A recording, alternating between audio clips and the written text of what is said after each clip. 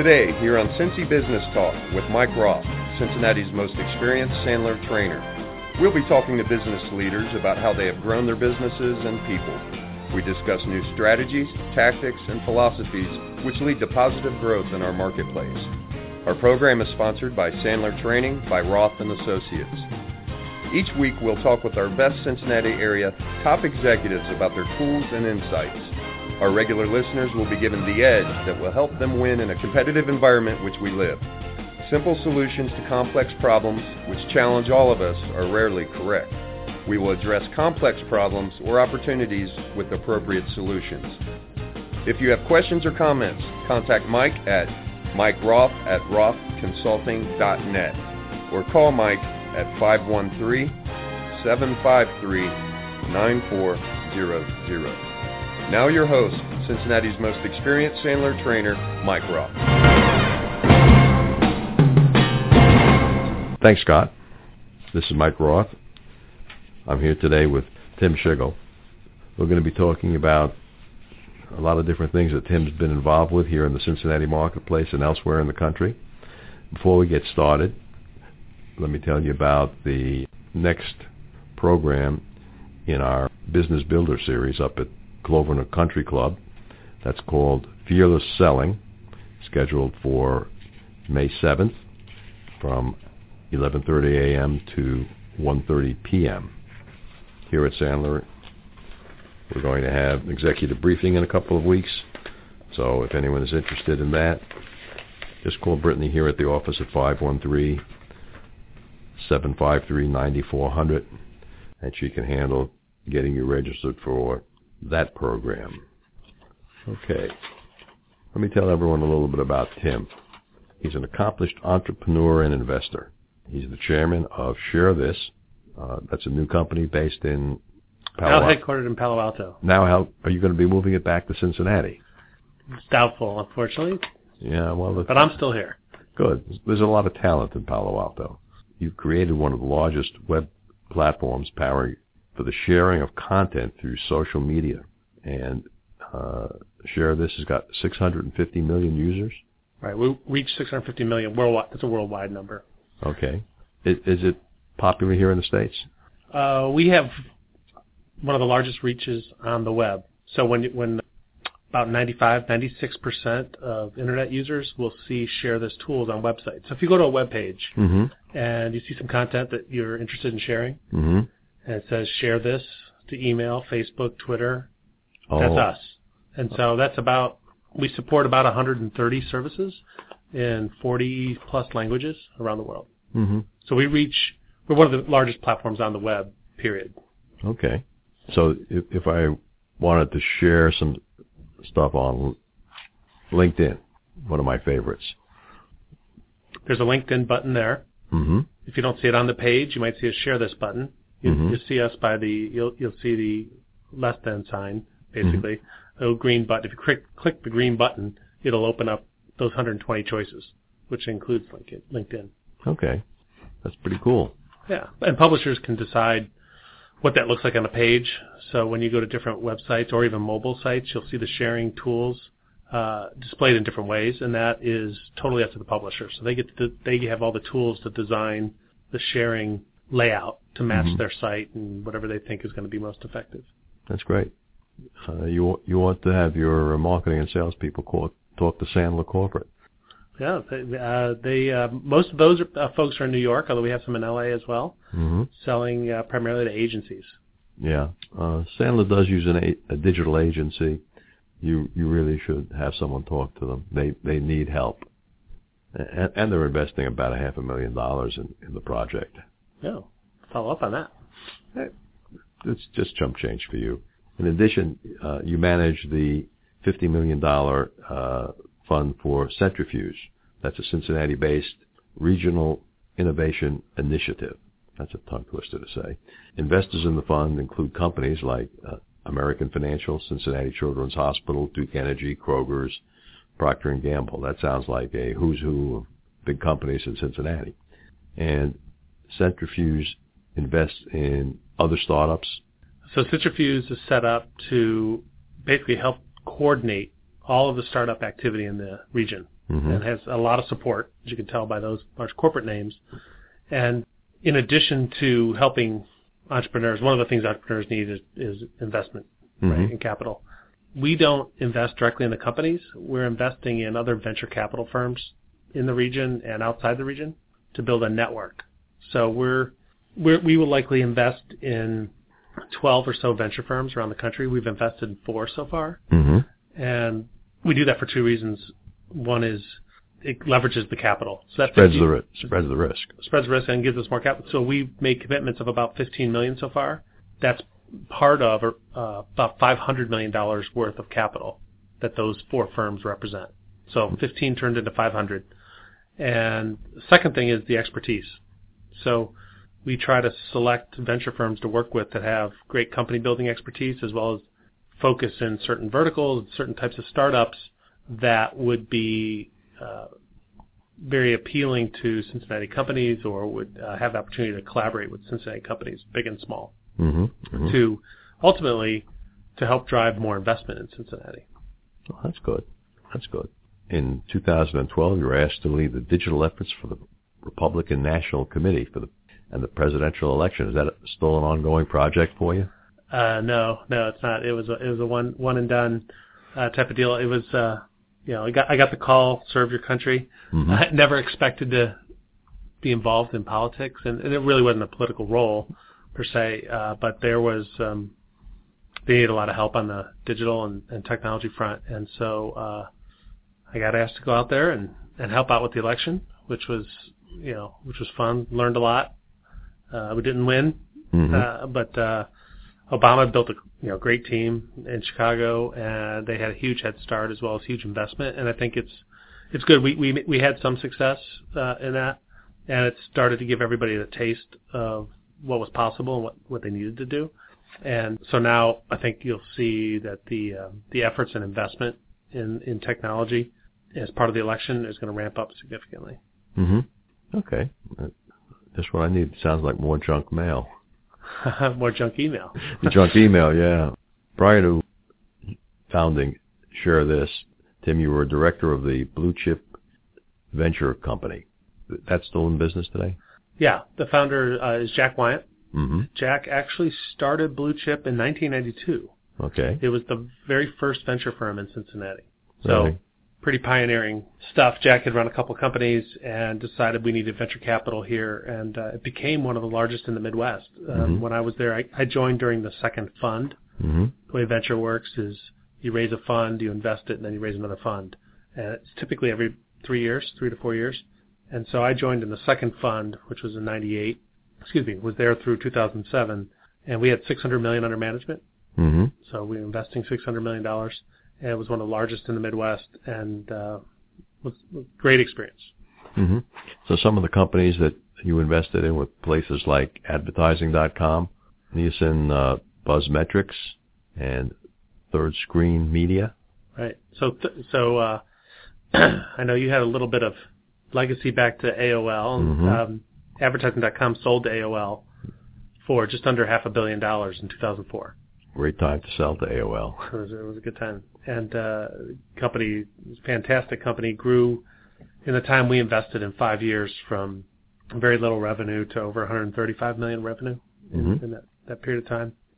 Nielsen Buzzmetrics really started out as 2 different companies here in Cincinnati. One was Planet Feedback, which was started by Pete Blackshaw, Mike Nazaro from Procter & Gamble. Remember that? Early investors. Yes.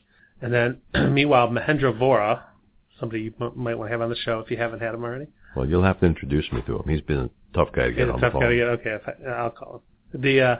So Mahendra was founder of IntelliSeek, and I encouraged the 2 companies to come together. One, IntelliSeek did a great job with technology, not so much on the sales and marketing. Planet Feedback, sales and marketing, not so much technology, and so it was a perfect combination. That grew into and evolved through a series of different transactions, what became Nielsen Buzzmetrics. And then Third Screen Media was out of Boston. It was literally the first mobile advertising company, also bought by AOL.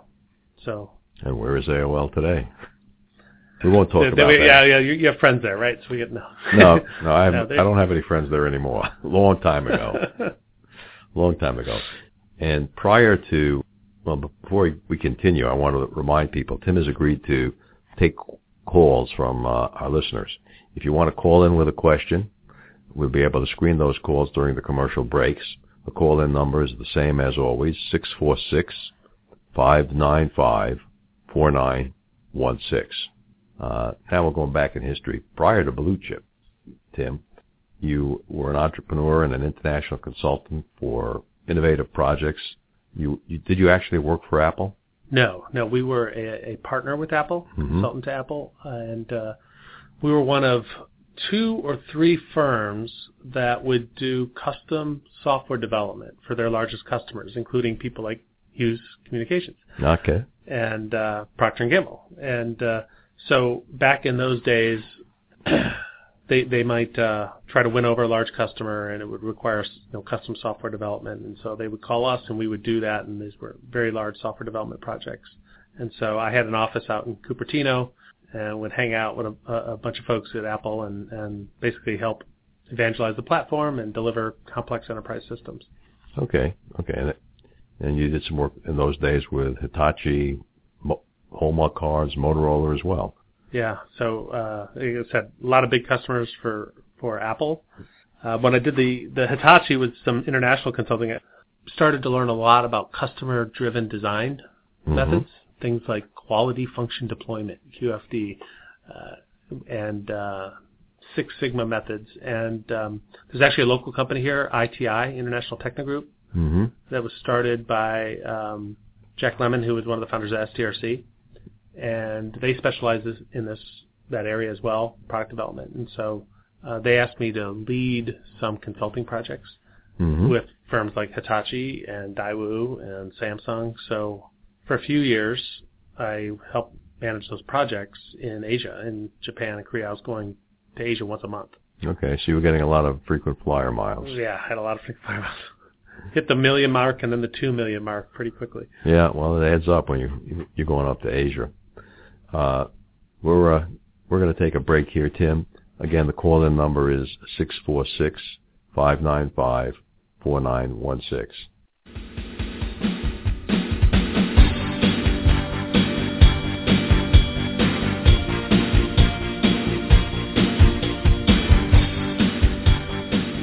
Hi, I'm Jimmy Fox of Tip Club. Tip Club is a professional networking organization whose members help each other succeed. We meet once per month and provide a forum where business-to-business professionals are able to connect with more desirable opportunities and build long-term strategic partnerships. I'm inviting Cincinnati Business Talk listeners to come to our free networking event. You'll have the opportunity to meet new people, share leads and referrals, and grow your business through strategic alliances. Membership in our Cincinnati group is open to only one person per specific trade or occupation. Business-to-business professionals only, please. We do not accept multi-level marketing or recruiting-driven memberships. This is our only group in Cincinnati.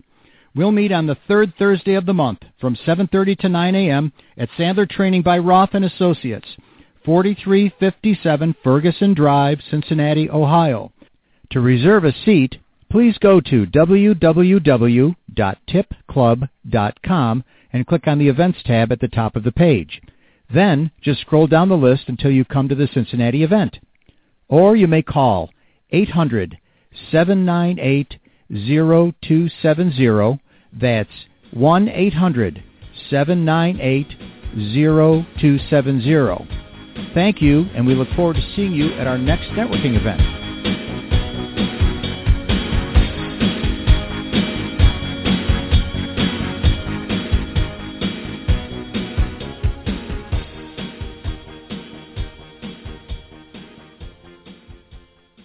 This is Mike Roth. I'm back with Tim Schigel.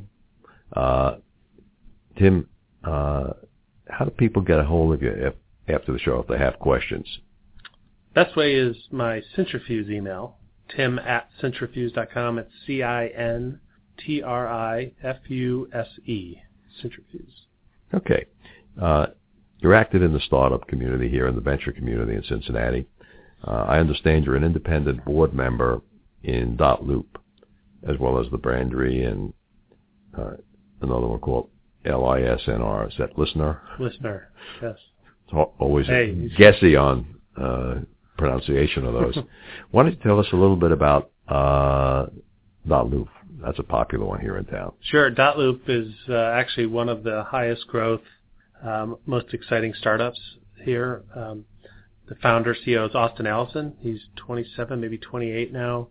The UC grad, Cincinnati kid, bought his first home when he was 17 and started getting into real estate.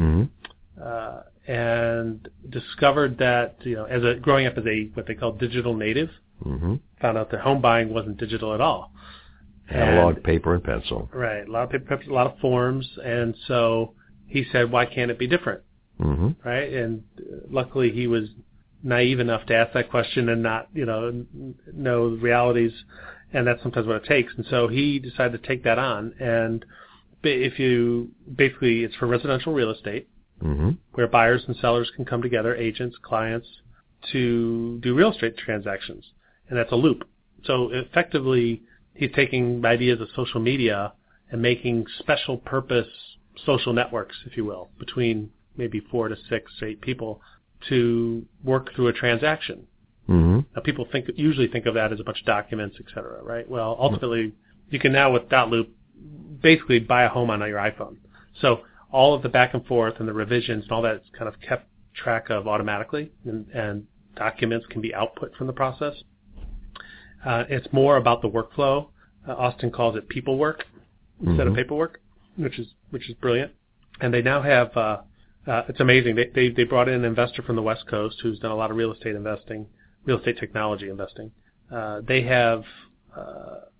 They're involved in $15 billion worth of monthly transactions, transactions every month, out of a total market of about $67 billion. So they literally have hundreds of thousands of agents and their brokers using the platform to manage real estate sales, which is unbelievable. So literally disrupting that industry, which is fun to see. Oh, that's great.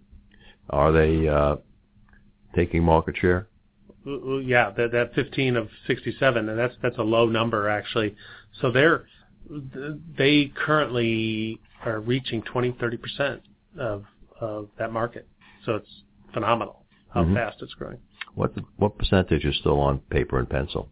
Well, at least the 60 or 70, maybe more. In some cases, I bet they do things in parallel, as well. But there are a lot of advantages, just like there is in everything else in life. You start doing these things on the computer and doing it on the iPhone. It's a lot easier to track what's going on. It's just easier. You're on the go. You're on the move. It keeps track of things as you go. So. But it's still very much a paper-driven industry, obviously. No, legal contracts. Yeah, and there's also the real estate associations in every state have licenses on the forms that you use, and so it's sort of a tricky market to walk through, and not unlike maybe the digital music industry in terms of that transition, and so they're very sensitive to that and work with the industry to assist with that transition and also see the benefits of people work. And it turns out to be much more productive for agents and brokers who are managing agents and the business. They have much better visibility into what's going on, and actually probably better compliance at the end of the day. Yeah, we were talking to a mortgage originating company, and he was telling us about 76 different forms that had to go through for every mortgage application. That's without considering the contract negotiations between buyer and seller. Sure. What is your role at the Brandery? So the Brandery was started by my friends J.B. Kropp, Dave Knox, and Rob McDonald. J.B. actually used to work with me at Share This early on. Dave Knox started his career at Procter & Gamble. He's now at Rockfish. Rob is at Taft. I helped them, provided encouragement, et cetera, at the beginning. And I've also been a mentor to their companies every year. They have a class. This is their 5th year. They have a class of 10 companies every year. They just were ranked in the top 10 accelerators in the country a few weeks ago, which is fabulous for an accelerator in Cincinnati. They last year, to give you a sense, so companies compete, entrepreneurs compete for 10 spots. If you get selected, you get an investment of $20,000. Okay, and it's basically a 4-month program. They fast track you, help you get your message, your business plan, your strategy, maybe some development, help with the team, with the goal of getting funded to the next level when you're done. Mm-hmm. They last year had nearly 1,500 applications. And they had 10 for spots. 10 spots, and those came from 47 different countries. Wow. One of the guys they selected came from Shanghai, another one from San Francisco. So here in Cincinnati. So it's getting awesome. It's great. Good reputation. Have they had any really big hit companies yet? They've had companies, yes, not any that have sold yet, and that's the ultimate measure is are they acquired. But one of the companies that moved Flight Car, the idea is consumers could go to the airport, leave their car, and rent it out to other consumers while they're gone. So if my car is going to sit in a parking lot for a week, why not rent it out and make some money? Instead of it costing me money, I'll make money. My mouth is hanging open on that one. Driving a brand new Mercedes, It may not be for everybody. Not for everyone. If I owned a 10-year-old beater, yeah, probably a pretty good idea. Not a bad idea. No. And who cares? Drive the beater to the airport, leave the Mercedes at home for when you're going to have fun, and make money instead of paying whatever it is, $20, $30, $40 a day. And some of these, they're in Boston, I think is where they moved the company. It's expensive. The day rate to park at the airport terminal is expensive. Right. Absolutely. Tell us a little bit about Listener, if you could. Listeners, very exciting, started by a guy named Rodney Williams, who also started his career at Procter. And the idea is that they can embed what's called an audio beacon in any audio file. A beacon is a signal that your iPhone or Android can hear, but you can't hear it. You and I can't hear it. The frequency is higher than we can hear, but our phones can pick it up, and it could trigger content on your phone. So this technology is embedded in different apps. And so I'll give you an example of a few different things that they've done. At a live concert in L.A., I think they did this in cooperation with Sony, people were encouraged when they came to the concert to download Listener. Okay. 17,000 people downloaded it that night. At the concert. At the concert.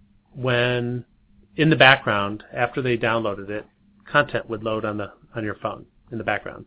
At different rates, didn't matter. What kind of content would load? In this case, the content were graphics that mirrored the light show. Oh, cool. And this was an EDM concert, so DJ kind of deal. Swedish House Mafia. It was. So at some point in the concert, Swedish House Mafia says, hold up your phones. And now everyone's phone synchronized to the light show on the stage. And that synchronization happened through the audio signal, so it didn't require a cell signal or Wi-Fi or Bluetooth at that point. Because if you have 20,000 people in one spot all trying to get on the signal, that won't work. Just like a blog show, it may crash. In this case, it downloaded, it cached at the background beforehand so that it came off and it was synchronized. Another example, they worked with Dallas Cowboys, that big stadium of theirs. Right. When people are sitting in the seats, when the players came through the tunnel and were announced, their player card would flash up on your phone. Or if a key play happened on the field, they could, again, put information out there about the key players on the play. So this Listener app would run in the background on your Android or Apple phone, iPhone. Right, and developers are building it into their apps. So it doesn't have to be a Listener app per se, but it might be an app that comes out for a musician, right, or the Dallas Cowboys or a retailer, anything that wants to have that audio-enabled content to be triggered on your phone. Mm-hmm. Is it a two-way kind of a stream, or is it just one way? It's two-way. The audio is not two-way, but it can be two-way in terms of it knows who you are, it knows what phone or device you're on. So it can be tied to a CRM system on the back end. So if I know it's you, and I know this is the 5th time you've played Taylor Swift, because I know you're a big Taylor Swift fan. Yeah. Can't live without that. Maybe after 5 times listening to it, or 500 times, you can unlock a special video. Okay. So the content's triggered based on what the content is, but also based on you. So that's another reason you ought to talk to Sandler about that. Is all of our audio content is going through a digital rework. It should be embedded. Well, they just put serial numbers into it for every kit, and we have the possibilities are this could be in movies. Mm-hmm. It could be on the radio in your car, so if anybody's listening to their tapes in the car, so that it's triggering content on your phone synchronized to what you're listening to. Mm. So in other words, you're listening to a Sandler PowerPoint, a Sandler 10-minute talk on upfront contracts, mm-hmm. and that could trigger one or two PowerPoint slides to show up on your phone. Exactly. Or a video. That's pretty good. Pretty cool. Pretty cool. You ought to talk to Steve Howell back at Sandler's office. I'll introduce you to him. I'll get his number afterwards. Yeah, no problem. You also serve on some nonprofit. Let's see how we're doing on time. Well, I guess we're getting ready for taking another commercial break here. All right. We'll talk about the rest of the stuff after this next commercial break. Again, if you have a question, you can call in on 646-595-4916. Let's listen to two of my favorite Sandler commercials. This is Mike Roth, Cincinnati's most experienced Sandler trainer. If you're a salesperson or a company owner, my message is critical for you. Today, I want to talk to you about the real secret of getting out of debt. Earn more money. Most salespeople and owners want to sell more at a higher price with better margins, but don't know how.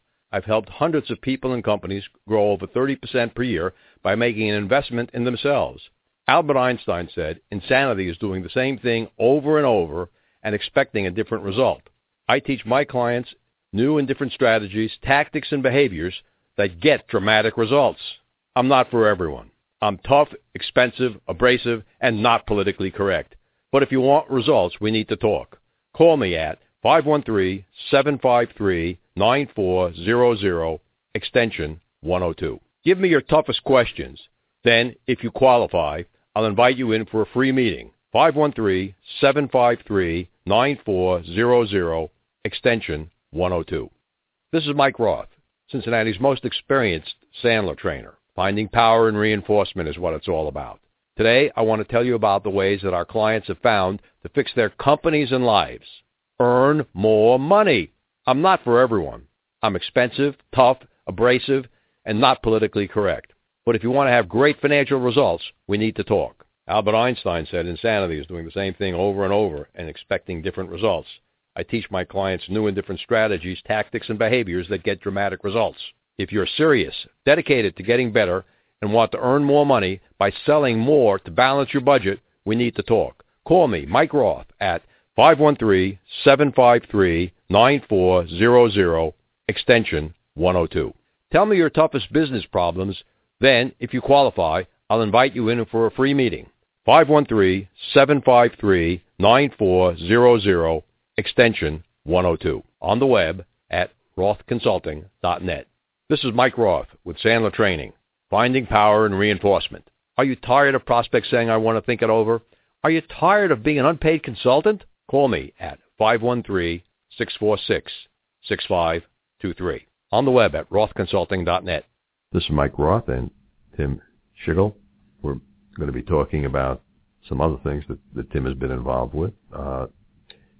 You're involved with, you're a graduate electrical engineer, right? Yep, that's right. Once upon a time. Don't ask me to do anything, though. Yes. I was an electrical engineer that never worked a day in the field. No. But I was curious about your involvement with something called TIME, the advisory board for the University of Cincinnati. Well, actually, TIME's associated with Case Western. Oh, it's with Case which Western. Is my alma mater. And TIME stands for the Institute for Management and Engineering.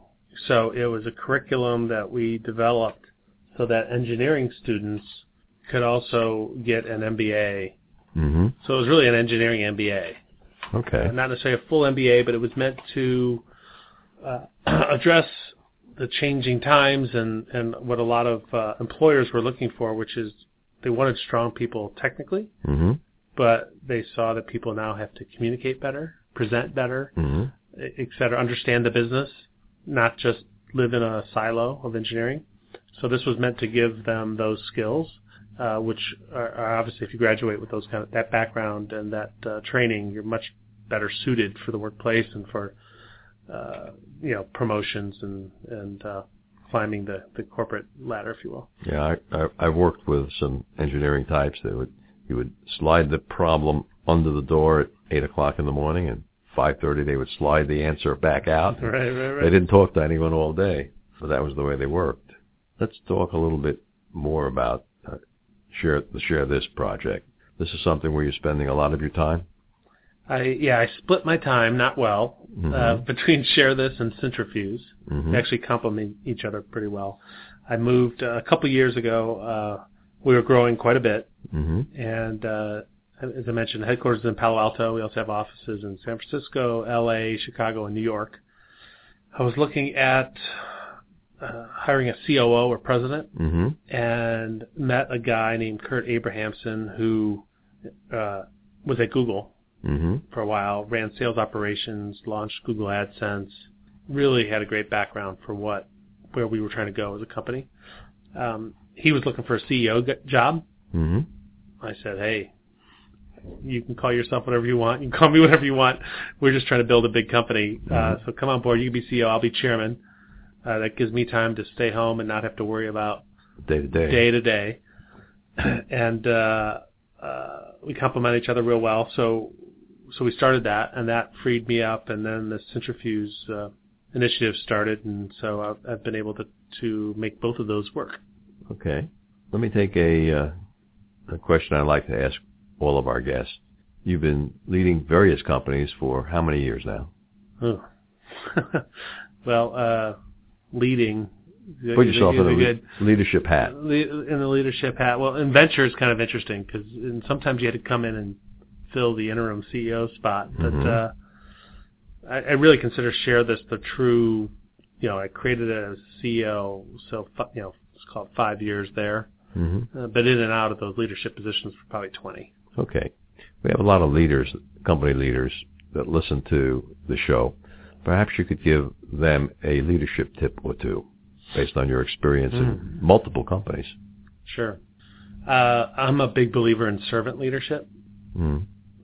So I try to make sure others, one, I know my own limitations, or I know I'm limited. I may not always recognize what those limitations are, but I know I do have limitations. And so it's it's important to hire people that may challenge you, that are probably better than you are at what they do, and serve them, help make them, remove roadblocks for them, right? And so I view my job oftentimes as making myself obsolete. Right? Okay. A leader is doing a good job if they're not running around with their hair on fire, which I usually am caught doing, but it's probably because I have too many projects going on. But in Share This, for example, we have a lot of great leaders and people that own their area of responsibility and do a much better job than I could ever do, and that frees you up to do a lot of other things. And it means letting go. It means knowing what your ultimate goal or outcome expectation is. Sure. And maybe some guiding principles, maybe, in terms of, what you believe in. But other than that, let them go. And let them, they may solve a problem in a way that you wouldn't solve it. But hey, if you get to the same place, it's all good. And then they own the solution. And they own it. There's pride in that. It's good all the way around. Thinking about Share This, why is it that people buy from you at Share This? So the business model for Share This, what I described earlier, was primarily the solution for publishers. It's a free solution for publishers. We have upwards of 3 million publishers that use Share This. Okay. So if it's free, what's the revenue equation for Share This? Advertising. So because of our large reach, we are able to understand how people are sharing what content across the web and create audiences that advertisers are trying to reach with online advertising, which could be display ads, video ads, mobile ads. And we believe the bet was obviously that sharing is really important behavior. And if you share something with somebody, it's obviously meaningful, either to you or the person you're sharing it with. The trick was, how can you keep track of that? How do you know what everybody's sharing? particularly because they can share in so many different ways. So Share This was set up to be the universal sharing platform, if you will. So we track email, Facebook, and Twitter. We don't track any personal information. And our advertisers then come to us and say, help us reach consumers who are thinking about family travel. Might be a request from Disney. Okay. Other customers are AT&T, American Express, Bank of America, Toyota, Unilever. The list goes on. A lot of great name brands that are spending millions with us to reach those customers. And we've found that sharing really is a great way to think about it. And much like search, when Google came out with search, if I mentioned to you should do search marketing, you'd look at me funny, right? What is that? I remember the first time someone told me that. I did look at him funny. I said, what the heck is a Google? Yeah, exactly. And disruptive things tend to be, you don't know they're disruptive until after they've done the disruption, right? Well, Google changed the world. It changed direct marketing. 90% of direct marketing probably happens on Google now, right? Or happens online at least. I believe sharing has the power to do that to brand marketing in the way search did it to direct response marketing or direct marketing. So brand marketing is a little bit trickier. It's what you call upper funnel activity, right? Where you're trying to create awareness and consideration for your brand. So if my wife and I are sharing links back and forth about travel destinations, we might be pretty good prospects for Disney to contact, for a Disney family package. So we believe this sharing activity lends itself really well to brand advertising. So my goal is really to transform the way brand advertisers think about digital marketing in the way Google transformed direct response marketers. And Share This has been up for 5 years? Yeah, we launched in November 2007. Okay, so actually more like 7 years. 7 years, yeah. So we launched in 2007. I actually incubated it a little before that, but officially we launched in 2007, late 2007. Do you have competition in that market space? Oh, yeah. And obviously competition is good and healthy. On the publisher side, we have there's a company called Add This. So very similar set of tools for publishers. We generate revenue in different ways, though. And then on the advertising side, there's a whole slew of different competitors that are, whether it's display and video advertising or social advertising, you name it. In the advertising world online, there are hundreds of competitors, very fragmented market, but very few get to the scale that we are. And for advertisers and agencies, it's a bit of a nightmare to figure it all out, and they'd rather work with fewer vendors, not more. And so if you can come to them and reach millions of people and provide them a one-stop shop, if you will, of research and insights and analytics and advertising and make their jobs easier, you'll win more business. So how many salespeople do you have at Share This? Total sales count now is in the 20s. We have just over 100 employees. What do you see as the opportunities and possibilities for the Share This company? I'm excited about big opportunities, endless opportunities. We're really in an area that's very new for marketers. And social advertising, quote unquote, native social is, people think about primarily is Facebook and Twitter, right? Well, we're dealing with the whole web, which is 3 to 5 times bigger than those. Yeah, I've always had trouble with Twitter. How's that? There's too much coming back at you. The noise, the stream. Yeah, I'm connected to over 30,000 people on Twitter. I get all kinds of noise coming back at me. Yeah, there's a challenge there. There's a content discovery challenge, which is how do I filter the noise? How do I make sense of it all, and and know with confidence that if I read these 3 things, I've read 95% of what there is to read about a subject, right? So that's one. The challenge is if you over-constrain that, you put too much structure around it, you might miss those interesting things you didn't know you were looking for, right? So that's the dilemma, I think, for publishers. And we have that as human beings, Right. So there's still plenty of room for innovation, and I think Share This is going to be able to play a role in that. Good. Again, Tim has agreed to answer questions from callers. So if you want to ask Tim a question, you can call in on area code 646-595-4916. Let's listen to a Sandler Rule number 44.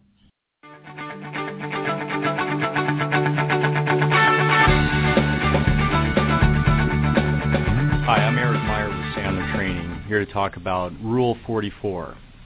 If your foot hurts, you're probably standing on your own toe. Here's an example. You go through your proposal with the prospect. Everything looks great.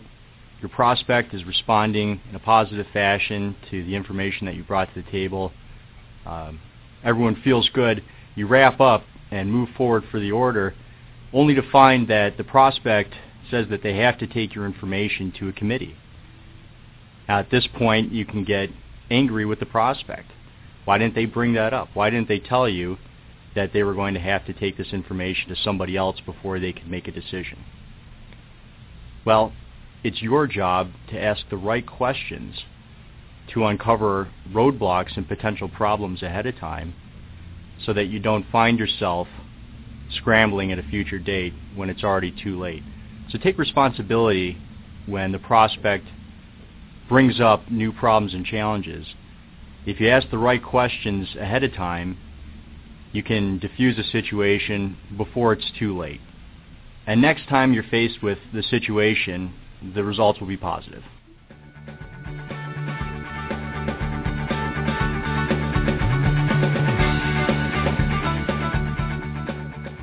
This is Mike Roth and Tim Schigel. Tim, I always like to ask, we have a theory of operation here that simple solutions to complex problems are invariably wrong. Therefore, if you want to solve a complex problem, you've got to use a complex solution. Perhaps you could share with our listeners a complex problem that you ran into with a complex solution without revealing any trade secrets, but something that's, from a theory of operation perspective, could move from one industry to the next. Well, thinking on the spot on that one, give me a second to figure out a good example, but my initial response is to kind of challenge that notion. Okay. Which is, and given my background in customer-driven design, I think often the reason that the simple solution doesn't solve the complex problem is because you don't know the problem, the real problem. Mm-hmm. And I don't know if you've ever seen just the method of the 5 whys. Why don't you tell our listeners about that? The 5 whys. So, great way to figure out the root cause to a problem, and this is it may be a Six Sigma method, is to ask the question why 5 times. So, why did such and such break? Oh, because, the fan belt broke. Why did the fan belt break? Oh, well, because it was running too fast. Well, why was it running too fast? And you get down 5 whys, you'll get to the root cause. And so the trick is, I think, oftentimes in design is to really understand what the needs are up front and have a clear understanding of it and not Band-Aid. So when I did work for Hitachi, we were trying to develop their high-speed industrial laser printers and get them to market in half the time. Half the time. Half the time. That's a complex problem. Yes, it is. Right? We solved it. One of the ways we solved it is by reducing the parts by about half. Oh. We reduced complexity. We thought about the design with manufacturing and assembly and that goal in mind up front. Mm-hmm. As a result, quality went up and we were able to produce the product faster. So they actually did succeed in using half the number of parts.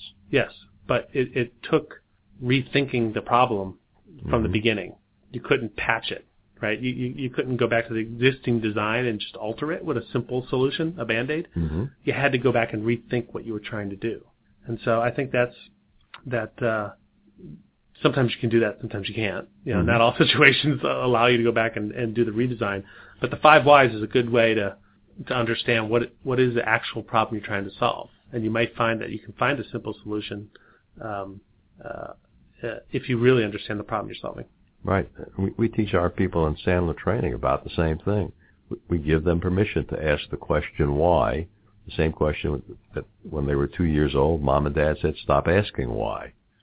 Isn't that funny? As kids, we know this. I mean, that's the perfect example of the why question. It's the incessant young kid. Why? Well, it's actually genius. I mean, it's like, if you're honest enough to answer the question why and go 5 layers, you go, wow, actually that's the real reason you can't watch TV tonight, or whatever that why might have been, or we can't go to Grandma's. That's a Simon Sinek talk on TED. I hadn't on seen that what? Oh yes, I did. I have seen that. Right. Excellent talk. I think he put a book out about that.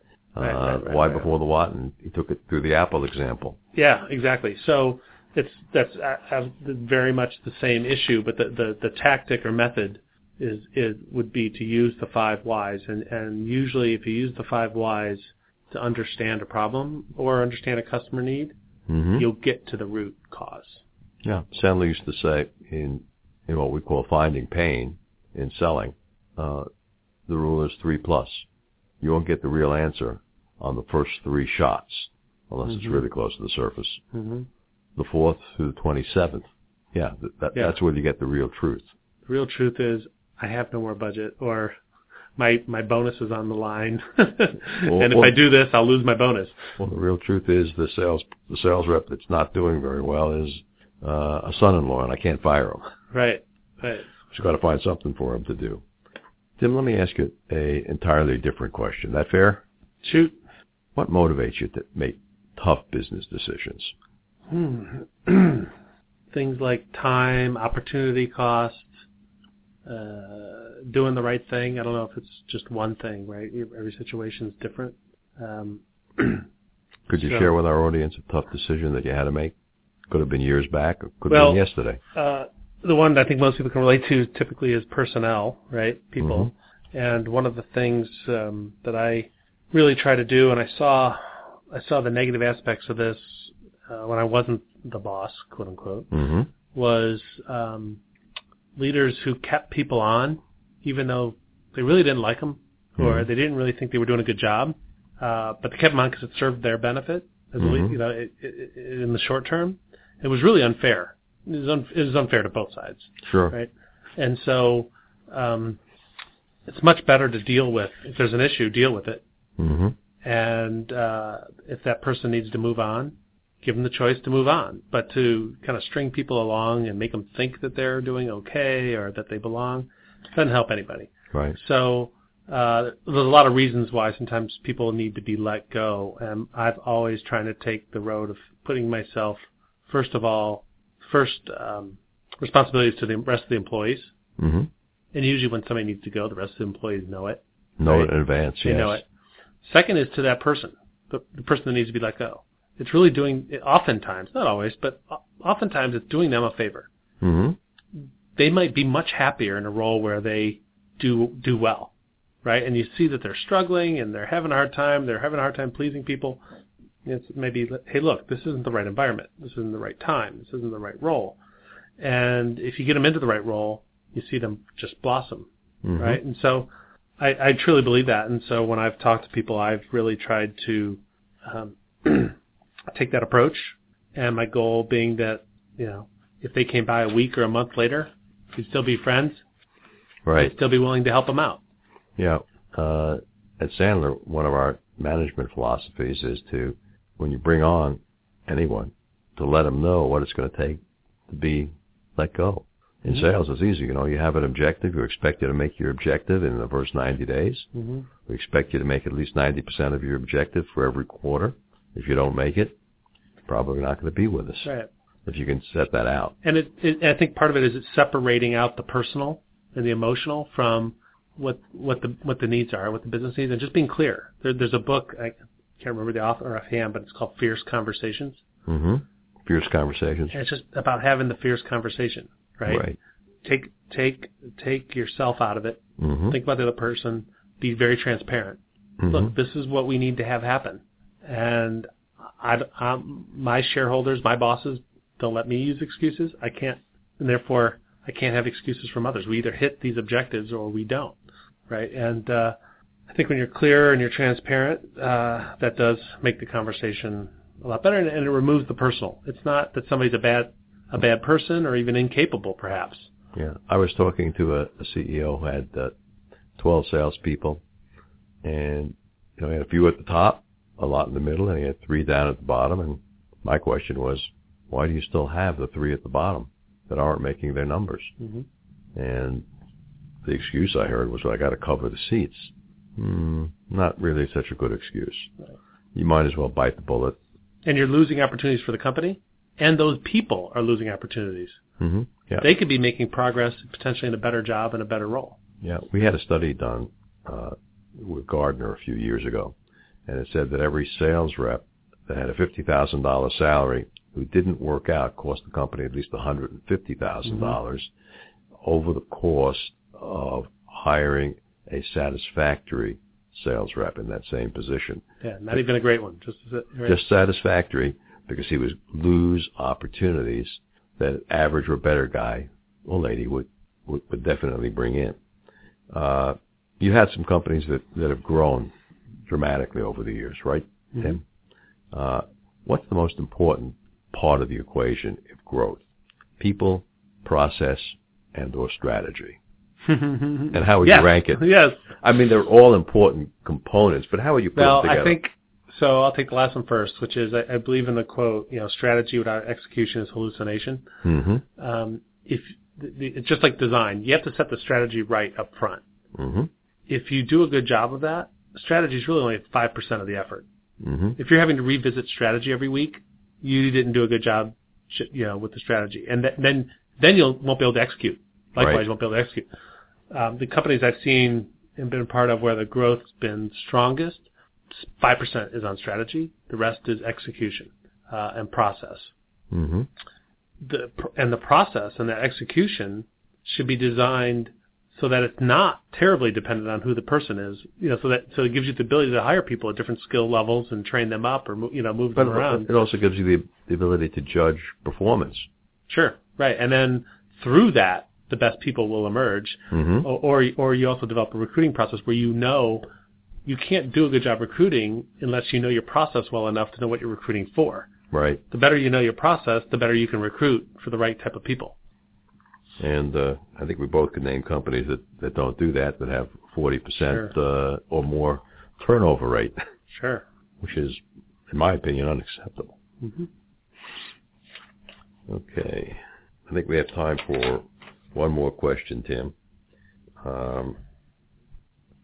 What are the top 3 things that your people would say about your current sales culture at Share This? Sales culture. We have a great sales culture. I often would say, companies I've been involved in, sometimes you have a great product, but you can't get the sales piece right. Or you got the great salespeople, but you don't have the product right. When you get them both right, it's like magic happens. Oh, yeah. Right? And we have a great sales culture. We're about to do our annual sales offsite, and which is just a blast.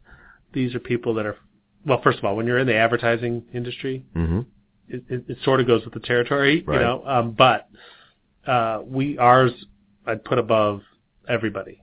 Our team in New York is known. Other companies, competitors included, Share This has the best sales team out there. Just great people. The kind of people that you would want to hang out with. The kind of people that, you would consider family. They just all really enjoy each other. They enjoy really being with their clients. And I'll tell you something else we're doing this year that I'm really proud of that's I think, pretty innovative, particularly in the ad industry where there's a lot of entertaining that happens. We tend to hire people that are, the schmooze method of selling. It's how the ad industry works. And you're in New York City, you're going out every night, you're doing something, right? But our teams discovered something even more interesting, which is they take clients out, or prospective clients, and they come up with mission-oriented events. Hey, I'm going to go do Habitat for Humanity this weekend. Let's all go. And there's a double, triple whammy effect. One, the person from the client, they probably have community service hours they could credit for their company. So it's helping them personally. Well, first of all, it's helping them personally do something that's good. It makes them feel good. It's able to get them the credits they need for their company and community service hours. It's great bonding between our team and our customers, and they're doing something good. They're not just consuming alcohol or doing some of the other things that we do when we go out or eat too much or whatever. They're doing something good. So we've made that part of our culture. Okay. So when you're at Share This and you're working with Share This, you're actually doing good, and I love it. I think it's great. Put everyone in the Rotary Club. I'm part of the Downtown Rotary Club here in Cincinnati, and we have lots of different projects because, in my opinion, no one project fits each business person's personality. Sure. Tim, we just about run out of time here. I'm going to giving you a copy of one of David Matson's books, the 49 Sandler Rules. This came out about a couple of years ago, and went promptly to number 1 on the Amazon bestseller list. It has the 49 quintessential Sandler Rules sequenced by the psychological method of selling. Great read. Went to number 3 on the Wall Street Journal list. Stayed there for 3 months, and I think it's in the 3rd or 4th edition right now. Thank you. Thanks again for being on the show, and I'm going to ask Scott to take it away. Thanks for having me.